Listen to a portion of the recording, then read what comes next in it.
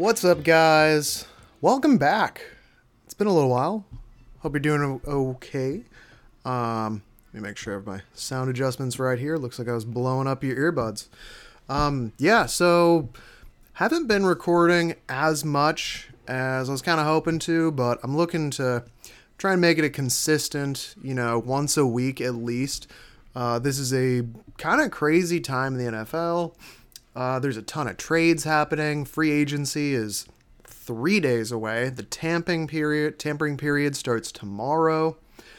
We had the combine, which I had a little bit about, but we haven't really had a chance to dive into. There's a ton of film to break down and draft prospects and a million other things. So yeah, and then just my personal life is crazy. I've mentioned before, I adopted a puppy like the day before the Super Bowl. So the last month has been trying to balance, having a 4-month-old puppy with my new job that I started in January, where I'm kind of taking on like the responsibility of like interviewing and hiring and training a lot of people. So, it's like work plus overtime plus a puppy plus now I got to try and figure out how to squeeze in like, combine and draft prospecting and free agency and podcast and YouTubing while also maintaining a personal life. It's a lot. So forgive me if I'm not getting out as much content, as I'd like to, but we're still here. We're still going, and I'm going to try and give you as much as possible and, the best information that I can, as always. So,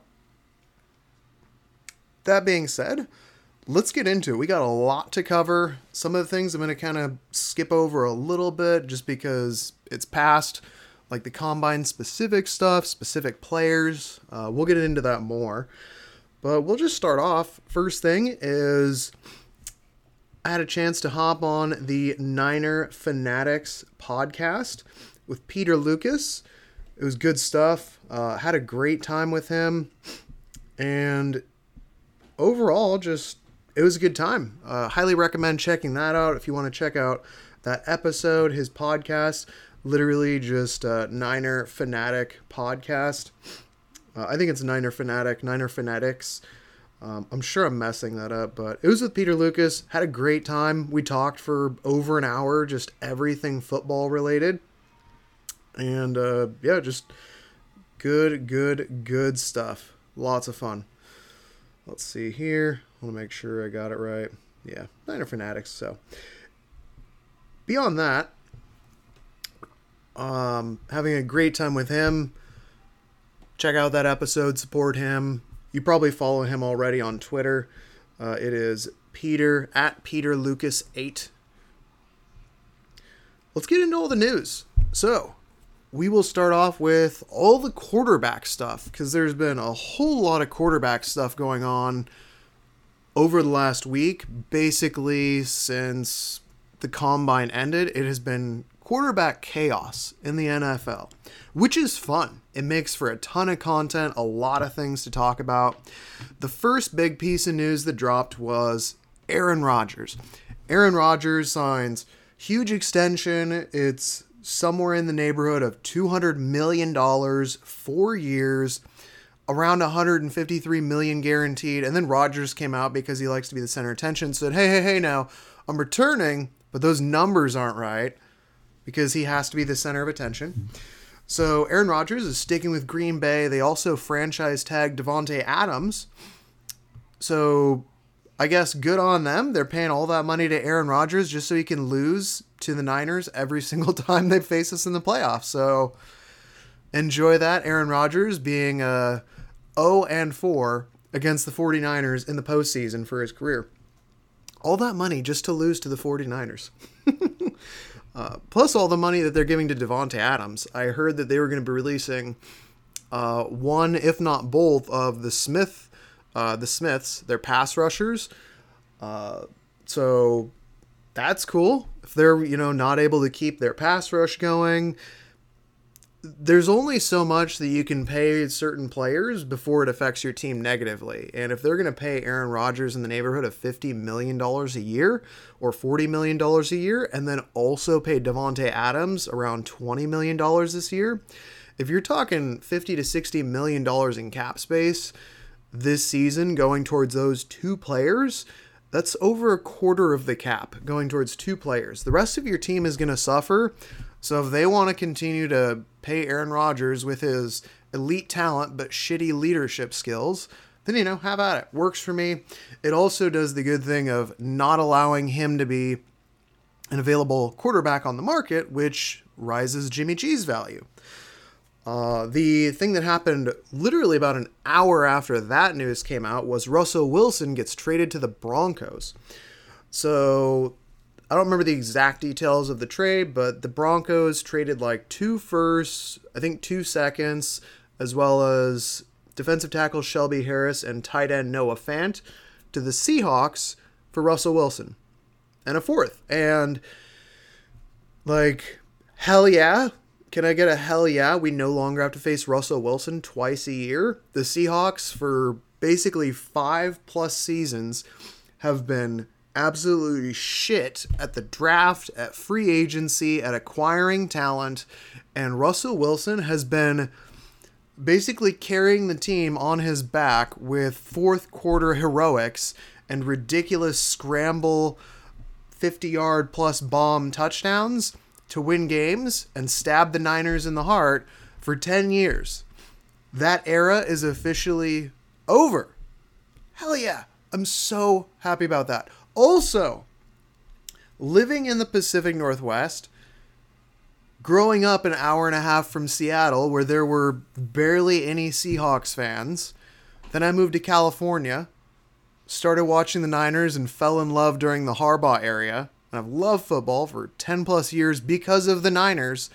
I never, nobody around here, and I'm talking there's no other teams in the Pacific Northwest. I live about 30 minutes from the Canadian border, an hour and a half away from Seattle.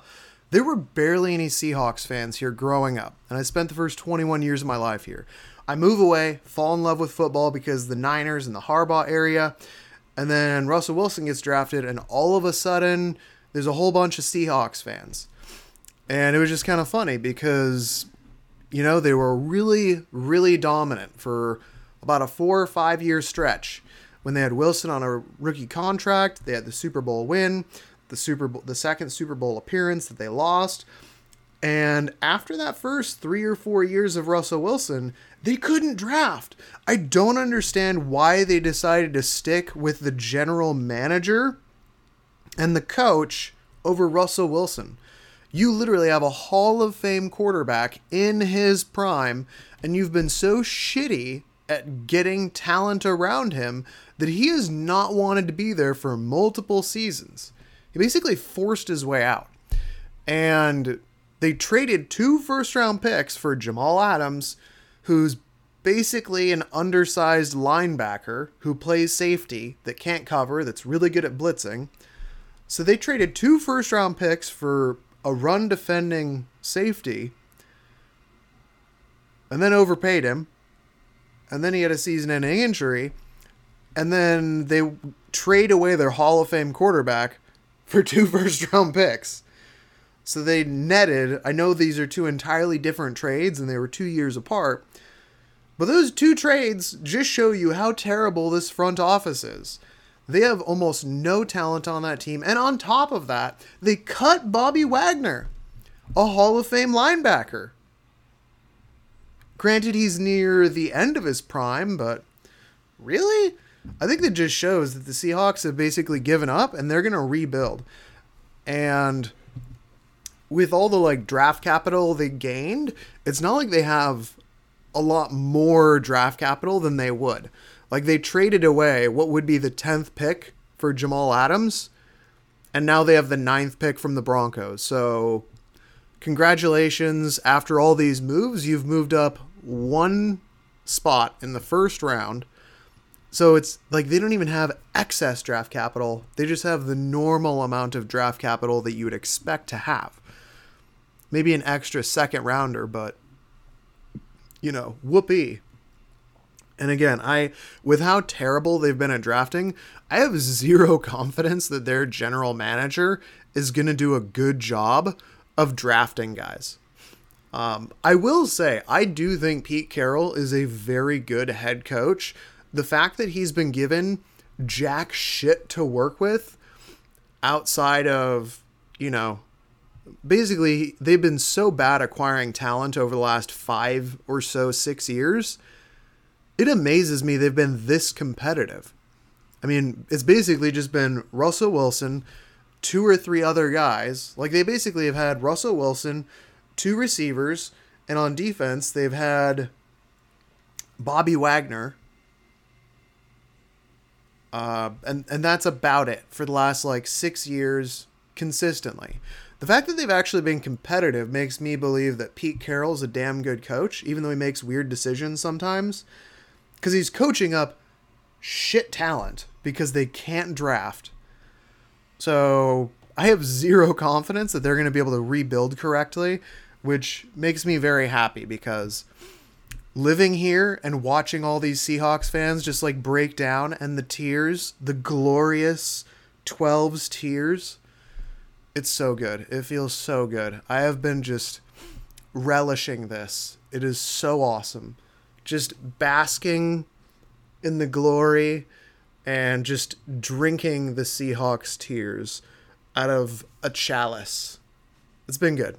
It's been good. So very, very fun seeing the Seahawks finally crumble after being propped up by a couple Hall of Famers. I don't understand why they kept the general manager, but hey, if they want to keep doing that, by all means. You're not going to be able to acquire anything. And it's not like Hall of Fame starting quarterbacks just grow on trees out there. Broncos, big winners. I think the Broncos instantly are a Super Bowl contender. And it's a really hard division. I will say that is a really fucking hard division now. But it's going to be really fun to watch. I will say, it's going to be a lot easier to watch Russell Wilson knowing that he's not in our division. And the AFC West is just going to be so fun to watch. Russell Wilson, Patrick Mahomes, Justin Herbert. Derek Carr is the worst quarterback in that division, and he's probably the 10th or 12th best quarterback in the NFL. So the fact that they have essentially 4 top 10 quarterbacks in that division is ridiculous. It's going to be such a fun division to watch. Those matchups are going to be awesome. And we do have to play the Broncos. We're actually playing the entire AFC West next season. So we do have to go against all those top 10 quarterbacks, which is going to be rough. But we don't have to face Russell Wilson twice a year. Thank you. Hallelujah. So, yeah, I love it. It's going to make the AFC West that much more fun to watch. And now I'll finally be able to appreciate how good Russell Wilson is. Because he's so freaking good. And it's not going to hurt to watch. Now I'll just be able to be like, wow, that's fun. Haha, Patrick Mahomes lost. Yes. I'll probably be rooting for Herbert the most. I think I have a soft spot for the Chargers. So we will move on from the Seahawks collapsing and burning. I'm all for it. I love it. Love it. Makes me so happy. And again, especially living like an hour and a half from Seattle. Love it. All these sad Seahawks fans, like breaking the news to them, they were like, what are we going to do? I'm like, yes, feel the pain.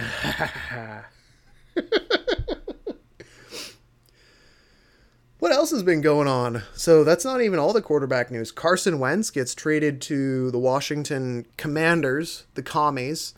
I'm having a hard time not just calling them the football team.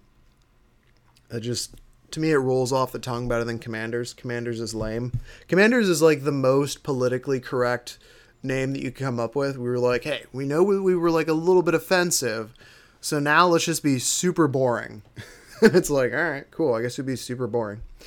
But yeah, so Wentz to Washington, which means, and here's what's interesting. So he got traded for basically 2 third rounders, a third rounder this year, a third rounder next year. They moved up like 5 spots in the second round, so they swapped seconds. And I think there was another pick in there next year. But either way, I think what this shows is this is about the value that we hopefully should expect from Jimmy. Is 2 third round, so third, fourth rounders. Most likely we're going to have a conditional pick next year, just depending on what we're looking at. But I think that's about the value that we can expect from Jimmy. Jimmy still hasn't been traded yet, which it's kind of nerve-wracking because the tampering period starts tomorrow, Monday. There's 2 days of legal tampering, quote unquote. And then free agency is Wednesday. Officially, new league year.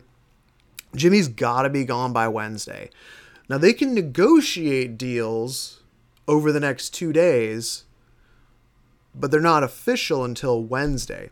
Jimmy can't be on the books Wednesday. If Jimmy's on the books Wednesday, that's like $26 plus million against the cap. I'm really hoping he gets traded. I don't know what the value is. Again, ideally, like anything, if we get a 4th rounder or better, I will be more than happy. There's a lot of talent in this draft on like day 2, like picks 20 to 100. There's a whole lot of quality guys. This is a draft where it's like kind of top heavy on like the top 5 or so picks. And then it's kind of blurry with the rest of the first round. And then there's a whole lot of day 2 talent where you got some day 2 starters. Very deep class, just in terms of like picks 20 to 100. There's going to be a lot of very good quality players available.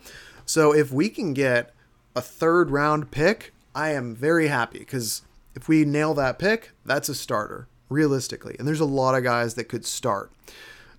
That'll be available in the 3rd round. If we get like a 4th rounder this year, a 4th rounder next year, that could be a 3rd or a 2nd based off play time.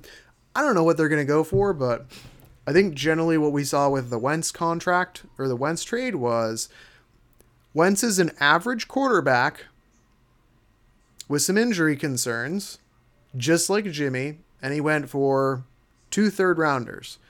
I think that's about in the neighborhood of what we can expect the Jimmy trade to be.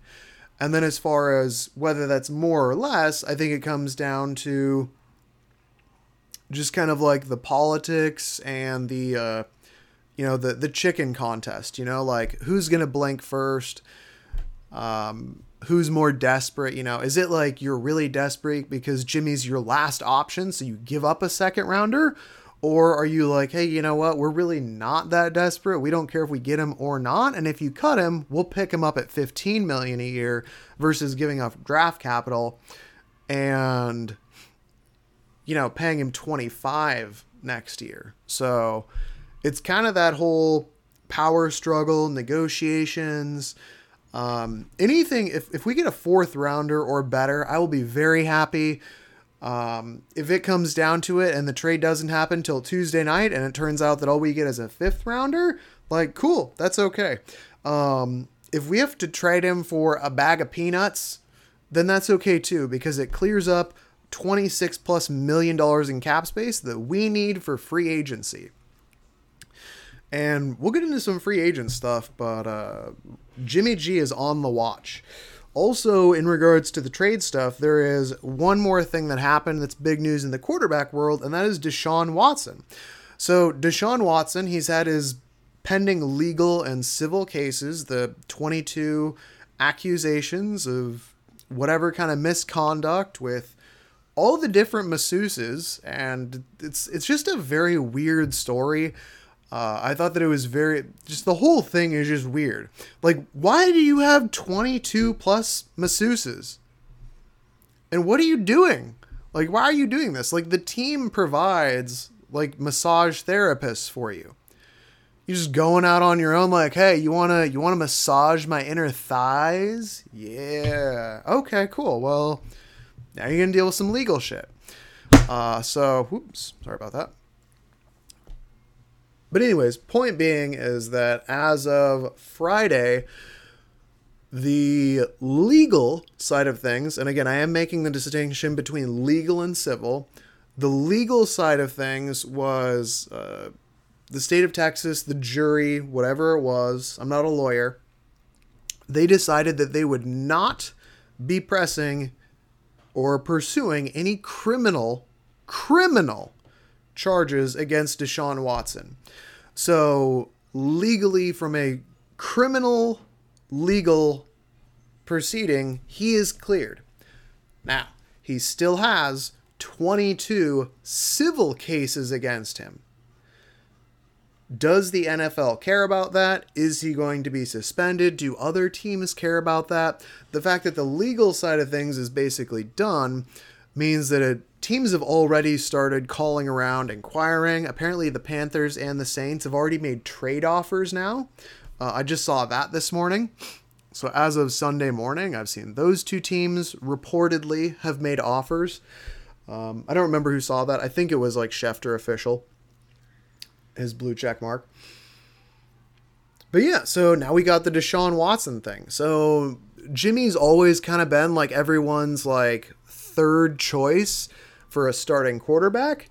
And there's some teams that don't really care about, character or legal issues with certain players. I think the 49ers, after Reuben Foster, decided, hey, you know what?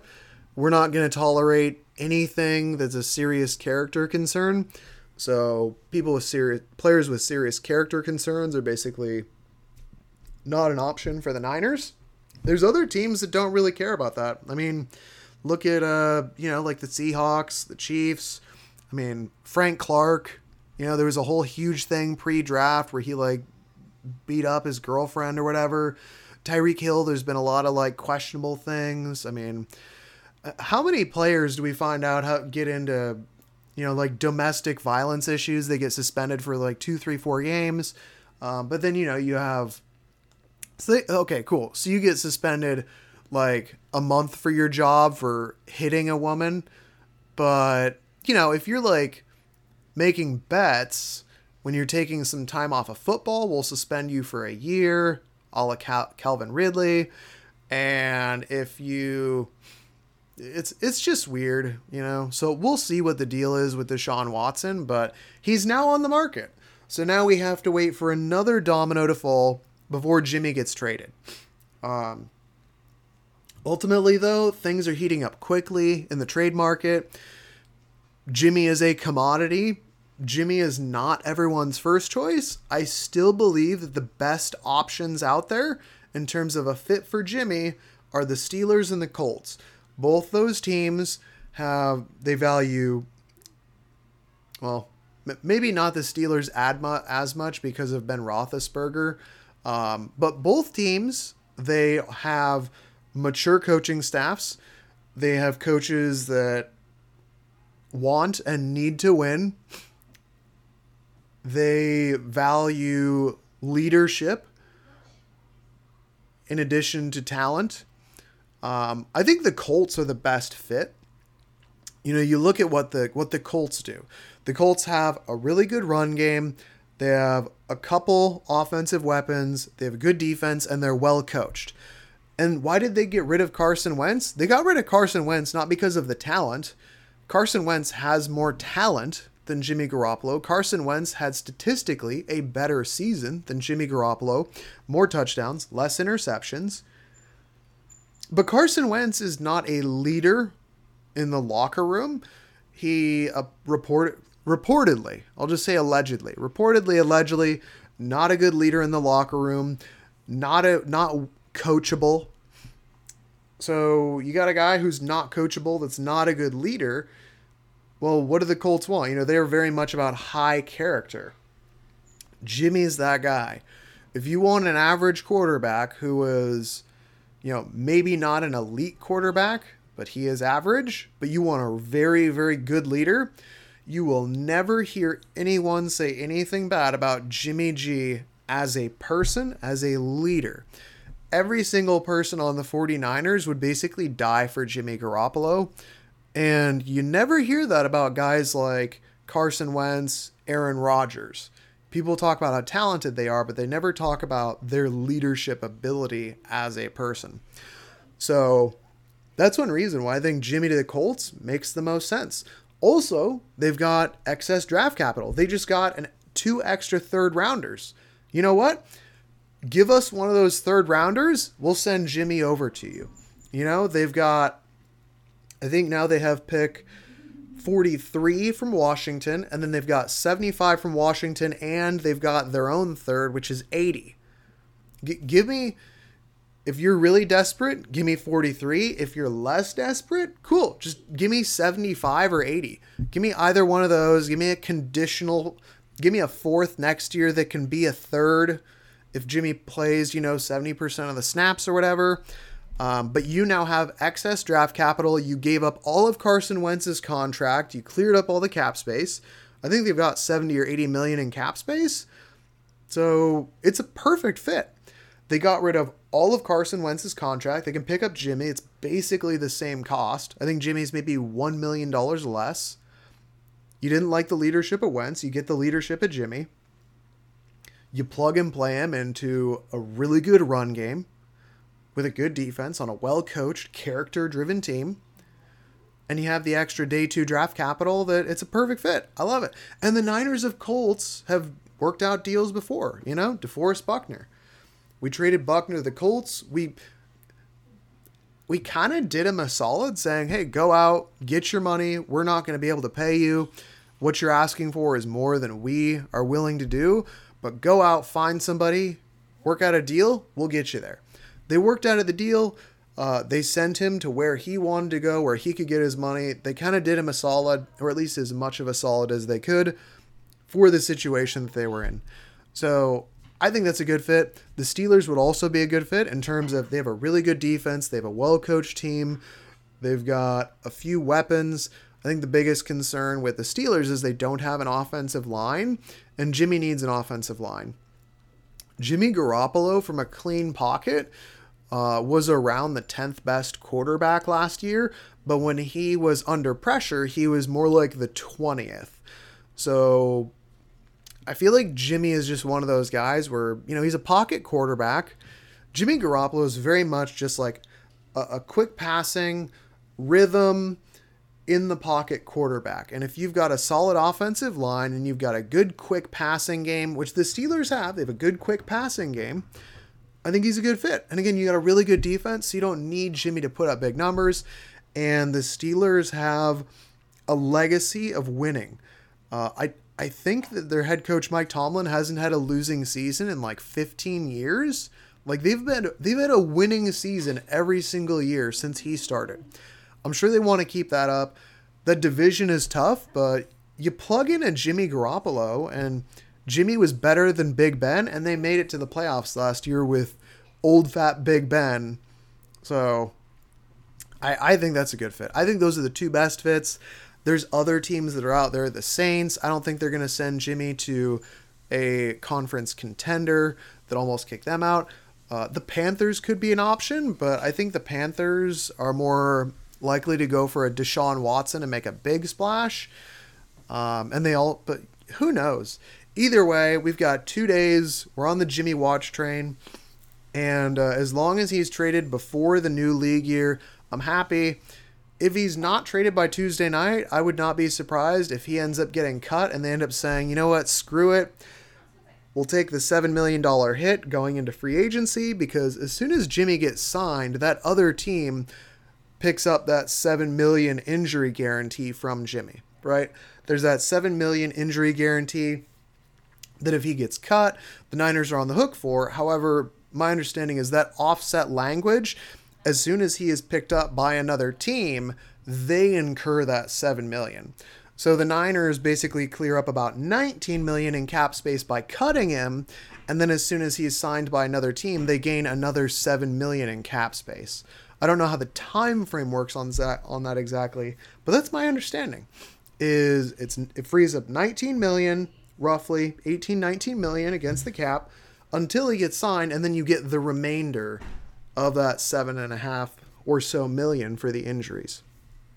So I think that's pretty much everything with quarterback stuff. Whole lot of just crazy, crazy stuff in the quarterback world. And as soon as Jimmy gets traded, we'll come out and we'll talk about it. I'm just looking real quick to see if anything's happened in the last like 10 minutes because it may have. It may have. Oh, there was a rumor. Okay. So people are making all kind of predictions and stuff, but as far as I'm seeing here, nothing is officially official. Let's move on to some Niners coaching changes as well as some player re-signs. So real quick, I'll just go over the players that got re-signed. The Niners are bringing back a couple solid depth pieces. So there's 4 players that they've already signed to a 1-year extension. A lot of these guys are kind of what we were expected with like restricted free agents. So 4 players get 1-year extensions. I don't think we have the numbers yet in terms of the amounts, but defensive lineman Kevin Givens as well as Maurice Hurst, they've both been given a 1-year extension. I really like these two. Maurice Hurst is very talented. Unfortunately, he had a couple injuries last year. If I remember correctly, it was like an ankle thing, and he couldn't quite get back. And they couldn't put him on IR because he'd be out for the season. They were hoping to bring him back. But Maurice Hurst is very talented as a 3 technique. Same thing. Kevin Givens, solid depth piece, a rotational interior defensive lineman. He's more of a pass rusher, but Kevin Givens can make plays. Remember last year he had that awesome play that he had where he had the strip or the forced fumble against Dalvin Cook against the Vikings, where he just beat his guy off the snap, flew through the gap. He's very much one of those twitchy penetrating 3 techniques. So, both guys, pass rushing 3 techs. I really like it, like the depth, like the signings there in terms of extending those 2 guys, Kevin Givens, Maurice Hurst. JaMycal Hasty also being brought back. I like that. My hope is that JaMycal Hasty is our number 3 or 4 running back. If JaMycal Hasty is our 3rd or 4th running back, I'm happy. I just don't ever want him starting. He's a solid pass catcher. Not the best runner, but he seems to have resolved his fumbling issues. And, he's a good depth piece in terms of you need a 3rd or 4th running back. If he's your 3rd or 4th running back, that's cool. Also, they re-signed offensive lineman Colton McKivitz. And McKivitz had 1 start this year at left tackle when Laken Tomlinson was out. I'm not sure where he fits in. He played left tackle in college. They've tried him at right guard. So we will see. We also gave Nate Sudfeld a contract, which was interesting. It was like $2 million guaranteed. So with him getting $2 million guaranteed, my guess is that they're not going to decide to bring in a more expensive veteran quarterback, if that makes sense. Because it's $2 million guaranteed, I don't think we're going to be going out and spending $5 million on a Tyrod Taylor or $8 million on a Mariota or Anyways, point being is I don't think we're going to be spending a whole lot more money on another backup quarterback. I think we might just end up with having Sudfeld and then we bring up like a number 3 guy on the practice squad. But the fact that they gave him that much guaranteed tells me that they've decided Lance QB1, Sudfeld QB2, which is cool because that means our QB room only accounts for like $10 million between Lance and Sudfeld. So awesome. And we'll probably have some 3rd guy that we have on practice squad and a 4th guy when we have the 90-man roster just to help with game reps. Let's see here. I think those are the main ones. We also ended up re-signing DFF, so linebacker Demetrius Flanagan-Fowles. He is one of our key special teamers, so I like that. He's also, he's young, he's cheap, and he's good on special teams, so I'll take him, He was one of those guys where if we can keep around, keep him cheap, he's our 4th linebacker, he plays special teams, really good athlete, he can cover, being a former safety. I like it. These are just kind of some depth pieces, but they're the kinds of guys that I'm glad that they brought back. They're going to be cheap. They're talented. They fit the scheme. It's good to keep them around. I think that's the main stuff. I'm trying to think if there's any other free agent or things. I believe that there was a restructure or two. I don't remember exactly, but just something to keep an eye on. Let me see if there's anything else here. Nope. Cool. That was pretty much it. So yeah, that is the roster stuff that's happened. As far as the coaching goes, there's a few changes with the 49ers coaching. So I'm going to try and bring up all the details, but the big ones are quarterback coach. Let me see, just coach. Cool. I'm just going to try and find the article that has all the coaching stuff. Cool. Here we go. So quarterback coach. So the big one was Brian Griese. So Brian Griese was brought in to be the 49ers quarterbacks coach. So we lost our quarterback coach. We lost our offensive coordinator. We lost our tight end coach. And we lost our wide receiver coach. I think we lost an offensive line assistant.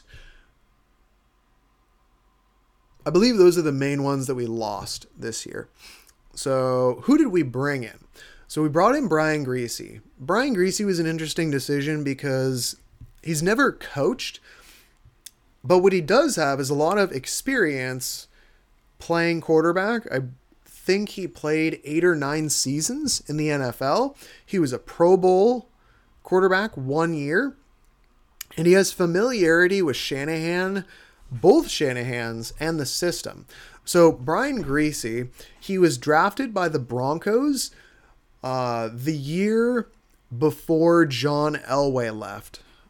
So he was drafted in his rookie season. He got to sit behind John Elway with the Broncos. Mike Shanahan was the coach at this time. So you figure you got that Shanahan connection. He learned with and under Mike Shanahan. So he knows a lot of the system. He also played for multiple years. He played, I believe, 1 year where at Tampa Bay, where Kyle Shanahan was one of the assistant coaches there. So he's got that connection with the Shanahan system. He's got experience playing in the league, Pro Bowl 1 year. I think the fact that he spent the last 10 years being a football commentator instead of being a coach, it's not necessarily a bad thing, especially because he's been following a lot of college football. So he's watched the evolution of old school pocket quarterbacks to more of the new school, more mobile quarterbacks with the college offenses that are kind of moving more into the NFL. I think that it's a good thing because it's in a sense, it's Shanahan saying, we want to, the first thing you need to understand is what his job is. So the quarterback coach, it's not to work on Trey Lance's mechanics, things like that. That's off-season stuff.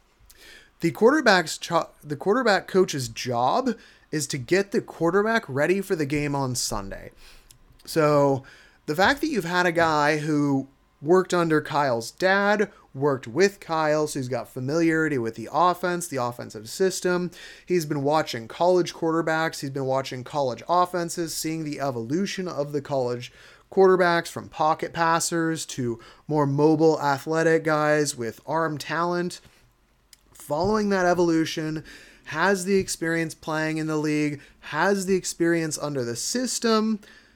I think it's a good fit. How good is he as a coach? We don't know. But in terms of if you want to make a young quarterback feel comfortable, I think it's a really, really good hire. It's an interesting hire, and it's there's some question marks about it, but I like it. He's basically a veteran QB who has experience in the same system, who's been watching young quarterbacks and the offenses evolve over the last 10 years. I think that's kind of a perfect mesh for what Shanahan wants. Also, One thing that has been kind of brought up a couple times here and there is Shanahan's kind of ideal quarterback. Shanahan grew up, his dad coached the Broncos with John Elway. Obviously, I don't want to compare Lance to Elway, but you can kind of see how Kyle Shanahan can see Trey Lance as his John Elway. You know, like, he's athletic, he's big, he's strong, he's mobile, but he's not a running quarterback. He's got a big arm, he likes to throw, he can open up the field. Do you kind of see what I'm getting at here? Like, obviously, I'm not comparing Lance to Elway, but I'm saying the style of big, strong, mobile, but also armed to get it anywhere on the field, intelligent. Like, I can see Shanahan saying, I want to mold this kid into my Elway, you know? And I like that. And now you've got a quarterback who sat behind John Elway, was in the same coaching system as John Elway, learned with his dad, worked with Shanahan for a year or two in Tampa, played for 10 years, knows the game inside out, knows how to prep on a weekly basis. The more I think about it, the more I like it. Like, again, obviously he hasn't coached, but I mean, you got a guy in there with 10 years of real world NFL play experience.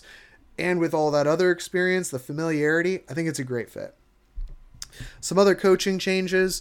The Niners promoted Brian Fleury to tight ends coach. The Anthony Lynn, so our assistant head coach, he's also now going to be the running back coach since, I forget his name, Bobby Turner. He's taken the year off for his medical stuff. The Chris Forrester, our offensive line coach, is also going to be our run game coordinator, which I love it.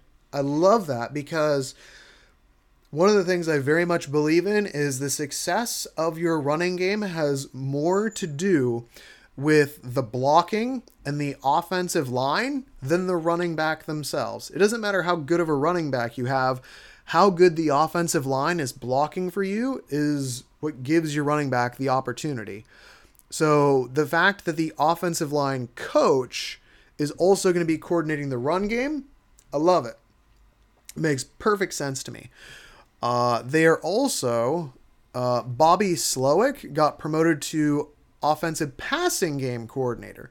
So we don't actually have an offensive coordinator anymore, but we do have a run game coordinator, a pass game coordinator, and an assistant head coach who's the running backs coach, and Anthony Lynn. Love it. I love all those. I think it's the perfect way to spread out the spread out the offensive responsibilities throughout like three guys that are good fit, and it makes sense, you know? Anthony Lynn, former running back in a Shanahan system, former head coach, former offensive coordinator. He's now an assistant head coach and a running back coach. Cool. Chris Forrester, really good offensive line coach. Now he's coaching the offensive line, and he's coordinating the run game, which he coordinates the offensive line for. So perfect. You've got, a former running back, offensive coordinator, head coach, doing running back and head coaching assistant. You've got an offensive line, which helps with the run game, also doing the offensive line and the run game coordinator. And they're promoting Bobby Slowick from within to the offensive pass game coordinator. I love it. And then, of course, Kyle Shanahan is going to be, calling the plays. But now you got three guys as kind of your mastermind group that you're creating your offensive game plan for. So I like those hires. Clay Kubiak, son of the other Kubiak, we know all the Kubiaks. He got promoted to assistant quarterback coach, so that's kind of cool.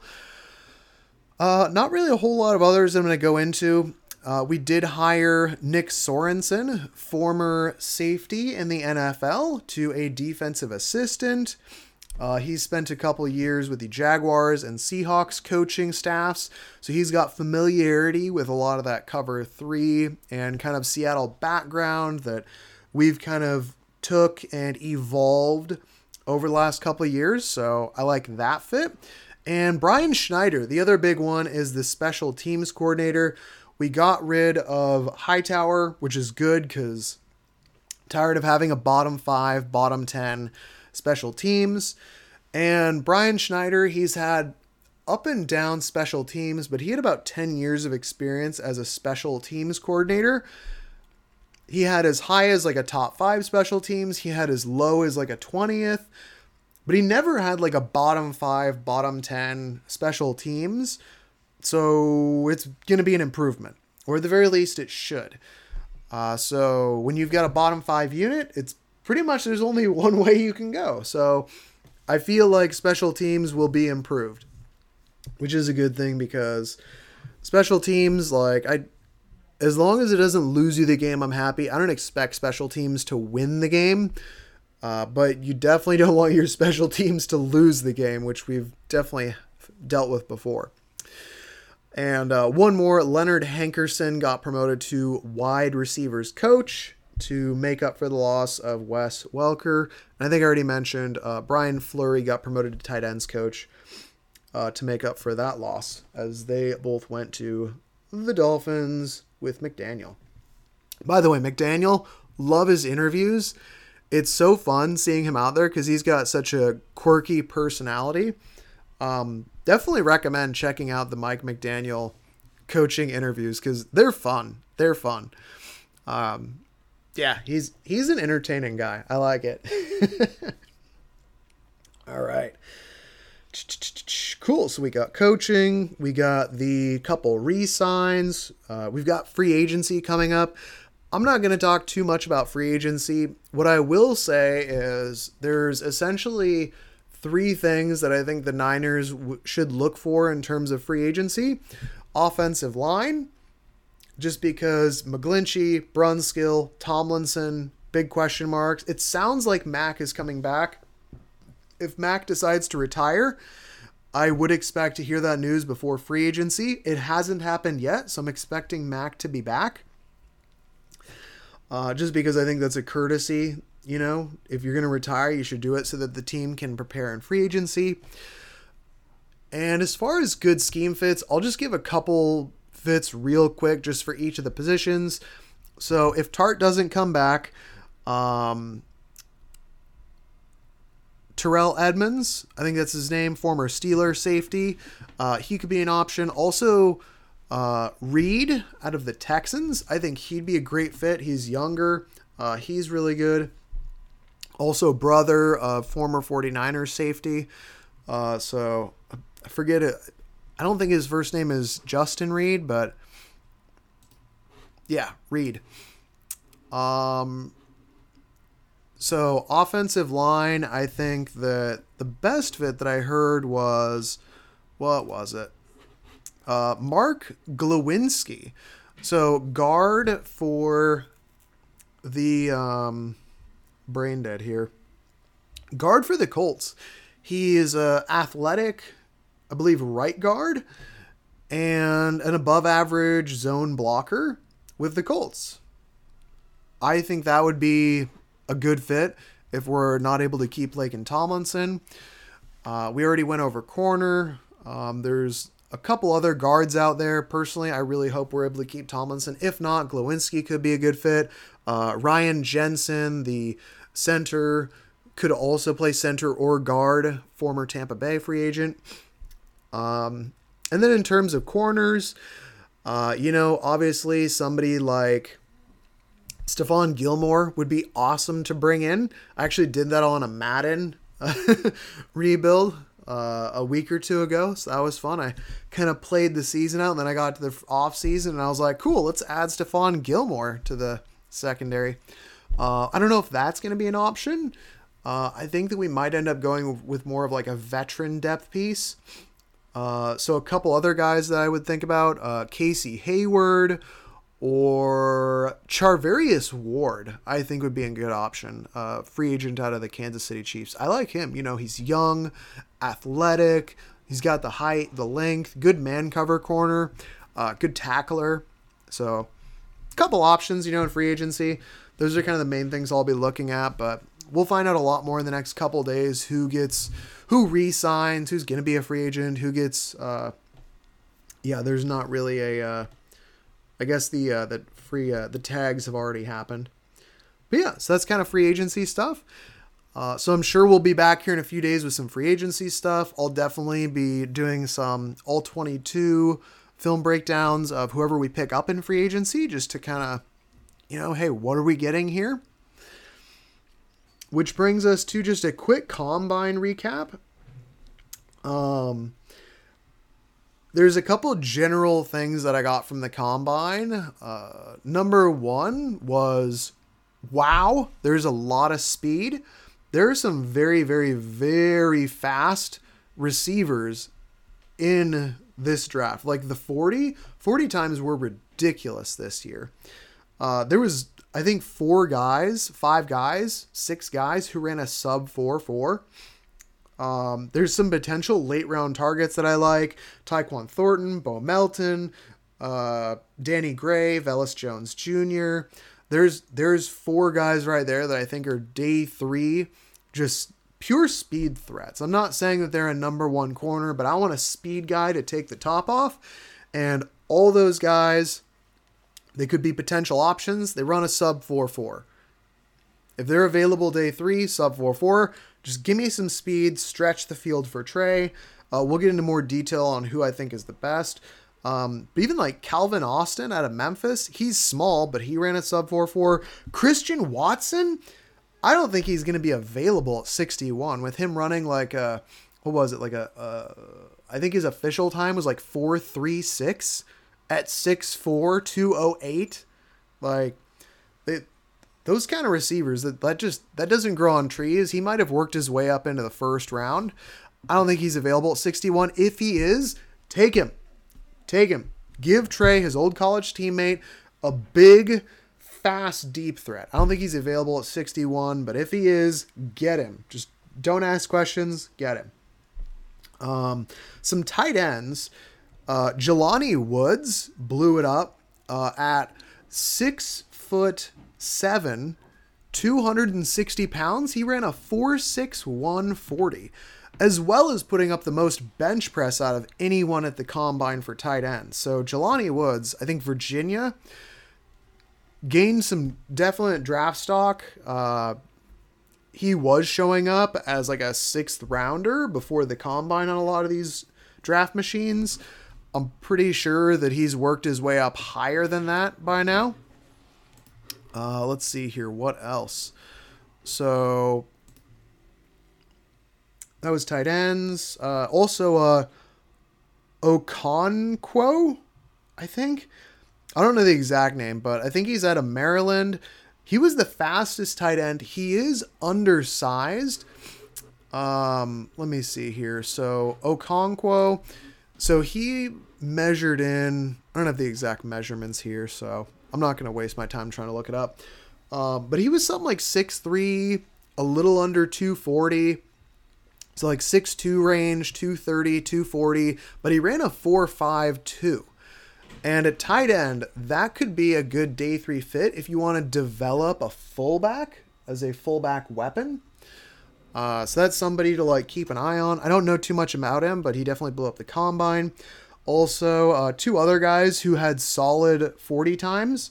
And for a tight end, I think the main thing we're looking for is, are you a good run blocker? Did you run like a sub 4.8? Did you run a sub 4.7? A couple of faster guys to keep an eye on. Calcaterra and Bellinger. So those are 2 tight ends that had good combines just in terms of speed. I don't know how their run games are. I'll have to look into it. A few running backs that could be available late. Pierre Strong, he had the fastest, I think 4.37. Ty Chandler, I have a video of him up. He ran, I think, just under a 4.4.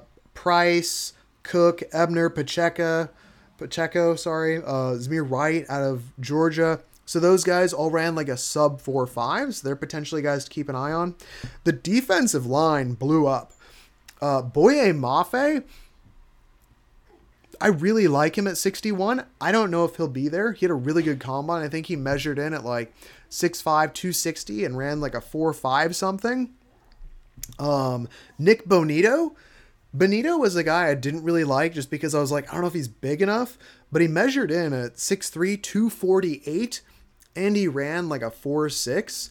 So if we're looking for like a speed rusher off the edge, just a pure designated pass rush speed guy, I like Nick Benito now. I'm going to take a look at his film. Myjai Sanders was interesting because apparently he had some kind of like illness and just measured in really badly. He only measured in at like 228, which is way too small for an edge rusher. But then a day or two ago, he posted a thing on Twitter of him getting on the scale at 247. So I'm curious to see what his pro day is. If he just like lost 20 pounds because he was sick and just like tested as poorly as he did because he was sick, I think that could be a potential option. I still don't think he's my favorite pass rusher in the second round, but he's an option. Who is it? Robinson. Dominique Robertson. So he was looked at as kind of a day 3 guy, but he had really good testing. Arnold Ebiketie, I think he's worked his way up into the top of the second round with some really good testing, just in terms of like speed, vertical. Cameron Thomas out of San Diego State, he tested solid, not great. Sam Williams, I mean, there's a lot of really talented pass rushers, and that's why I really hope the Niners are able to get a pass rusher in day 2, because usually you cannot get a solid pass rusher on day 2 of the draft. You're kind of hoping, but this is such a deep pass rushing draft. Like I said, I've been saying consistently, there's 10 or 12 pass rushers that are going to go in the first 3 rounds. And usually you don't have that many. Usually you have, 2 or 3 first rounders and then maybe 2 or 3 second rounders. This year it's looking like 5 or 6 first rounders and another 5 to 8 second or third rounders. So a lot of them. Cornerbacks that tested well. Taylor out of Virginia, he had a pretty good one. Just in terms of speed, I think he had like a low 4.4. Same with Castro Fields out of Penn State. Taylor Britt. My guy, Jalen Armour Davis. I told you, I watched this guy's film. I love him. Out of Alabama. He only started 1 year out of 3 years that he could start. First year injury. Second year stuck behind Pat Surtain. This last year, really good year. PFF finally put their info up for him, and he had an 80 plus coverage grade this season. He ran like a 4.41. So really like Jalen Armour Davis. Again, he's kind of like my third, fourth round, like developmental outside corner. Really like him guy. Thompson. So a lot of speed at corner. And then safety, Scene tested off the charts. Nick Cross tested very well. I think he had a sub 4.40. Same with Scene, sub 4.40. Really good. And then a couple day 3 guys that tested really well. Tyson Anderson, JT Woods. I'm going to have to check them out because they both tested with, I believe, a sub 4.4 or sub 4.540. Things to keep in mind that's always interesting and you have to consider about the combine. 40 is not everything, and whatever testing you do the combine, testing does not make up for tape. So just because somebody tests off the charts, just because you're the fastest wide receiver in the NFL draft doesn't mean that you're a good receiver. Take a look at John Ross. He has the NFL combine record for wide receivers, not a good wide receiver. So just because somebody tests well doesn't mean they're going to be a good player. Like I said, pre-draft, what it does is it either confirms what I saw on tape or it makes me want to go back and check the film again to see if I'm missing something. So there's definitely going to be a bit of that as we look at it. Some general interesting things about the combine. A lot of guys didn't test. So it seemed to me like only about half the guys at the combine actually tested on a lot of the measurables. The other really interesting thing is, as fast as all the 40 times were, pretty much nobody did a 3-cone. Like, I remember looking at it and I was like, dude, there was only like 20 total players that did a 3-cone. And there's like 300 guys here. So very weird that like nobody was testing on the 3-cone. I don't know why that is. I heard something about the 3-cone testing being different this year. But I don't know. It's just, I found it very weird that, first off, only about half the participants at the combine actually tested, because there was a lot that I wanted to see that just didn't. And then how many of them just opted out of so many different things, and then nobody did a 3-cone, which is just weird. So, yeah, I think that that's pretty much everything that I wanted to get to. So a few things that I'm going to be doing moving forward. I haven't been doing very much in terms of YouTube. I think I mentioned last time that a whole bunch of my stuff just got taken down, and I was just really bummed out by that. Just the fact that somebody, whoever it was, like, all my content got taken down. It was a huge bummer. I only have 7 videos up now. They're starting to get some views. Like I see now, I've got, my North Dakota State University, NDSU. I've got 85 views on that now. It's been up 2 weeks, but I had like 9 videos that they got taken down, and it was extremely discouraging. I didn't feel like recording anything. I think what I'm going to try and do is I'm going to repost all those videos, and I'm just not going to put very much in terms of like the title. So I'm just going to repost with just like Cincinnati versus, whatever, and then under like the details, I'll just put draft prospects and some name. But the only thing that I can think of, I don't really know how YouTube works. I'm still very new at this. That's another reason why this was so discouraging, is I literally started posting stuff a month ago, and like 2 weeks in, everything gets taken down. So I'm like, what's the point? I freaking put like 15 or 20 hours of just time and energy into these videos, and just to have, 12 hours of content just like erased off of it was super discouraging. But I'm going to repost them to my YouTube channel, try changing the titles. Hopefully that doesn't like trigger the algorithm gods or whatever. And I'm going to start doing some more film breakdowns because it's fun. I want to do it for you. I think what I'm going to do though, I now have 17 subscribers. I'm just going to make it so that the names of the videos don't trigger every algorithm, and maybe that way I won't get hit by the copyright thing. I personally think that what I'm doing should be considered fair use. The fact that I'm commentating and providing insight and education and like research purposes, I don't understand how that's not fair use, and I don't feel like going up against like some super big corporation with all these money or anything. Like, this to me is just a fun hobby that I'm passionate about.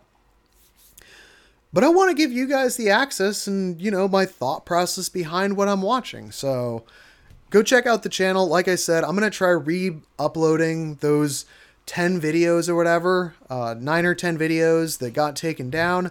I'll be changing the names a little bit, so hopefully they don't trigger. And I'll be posting some new stuff. So keep an eye out. There's 7 videos right now on the YouTube channel. There will probably be 10 to 15 more added and or re-uploaded within the next week, because I'm going to try re-uploading all of them that got taken down, which is like 9 of them. And then I'm going to try and do another, 2 to 3 a week. Here till the combine. We're going to try and get as many as we can done. Hopefully I don't get taken down and copyrighted again.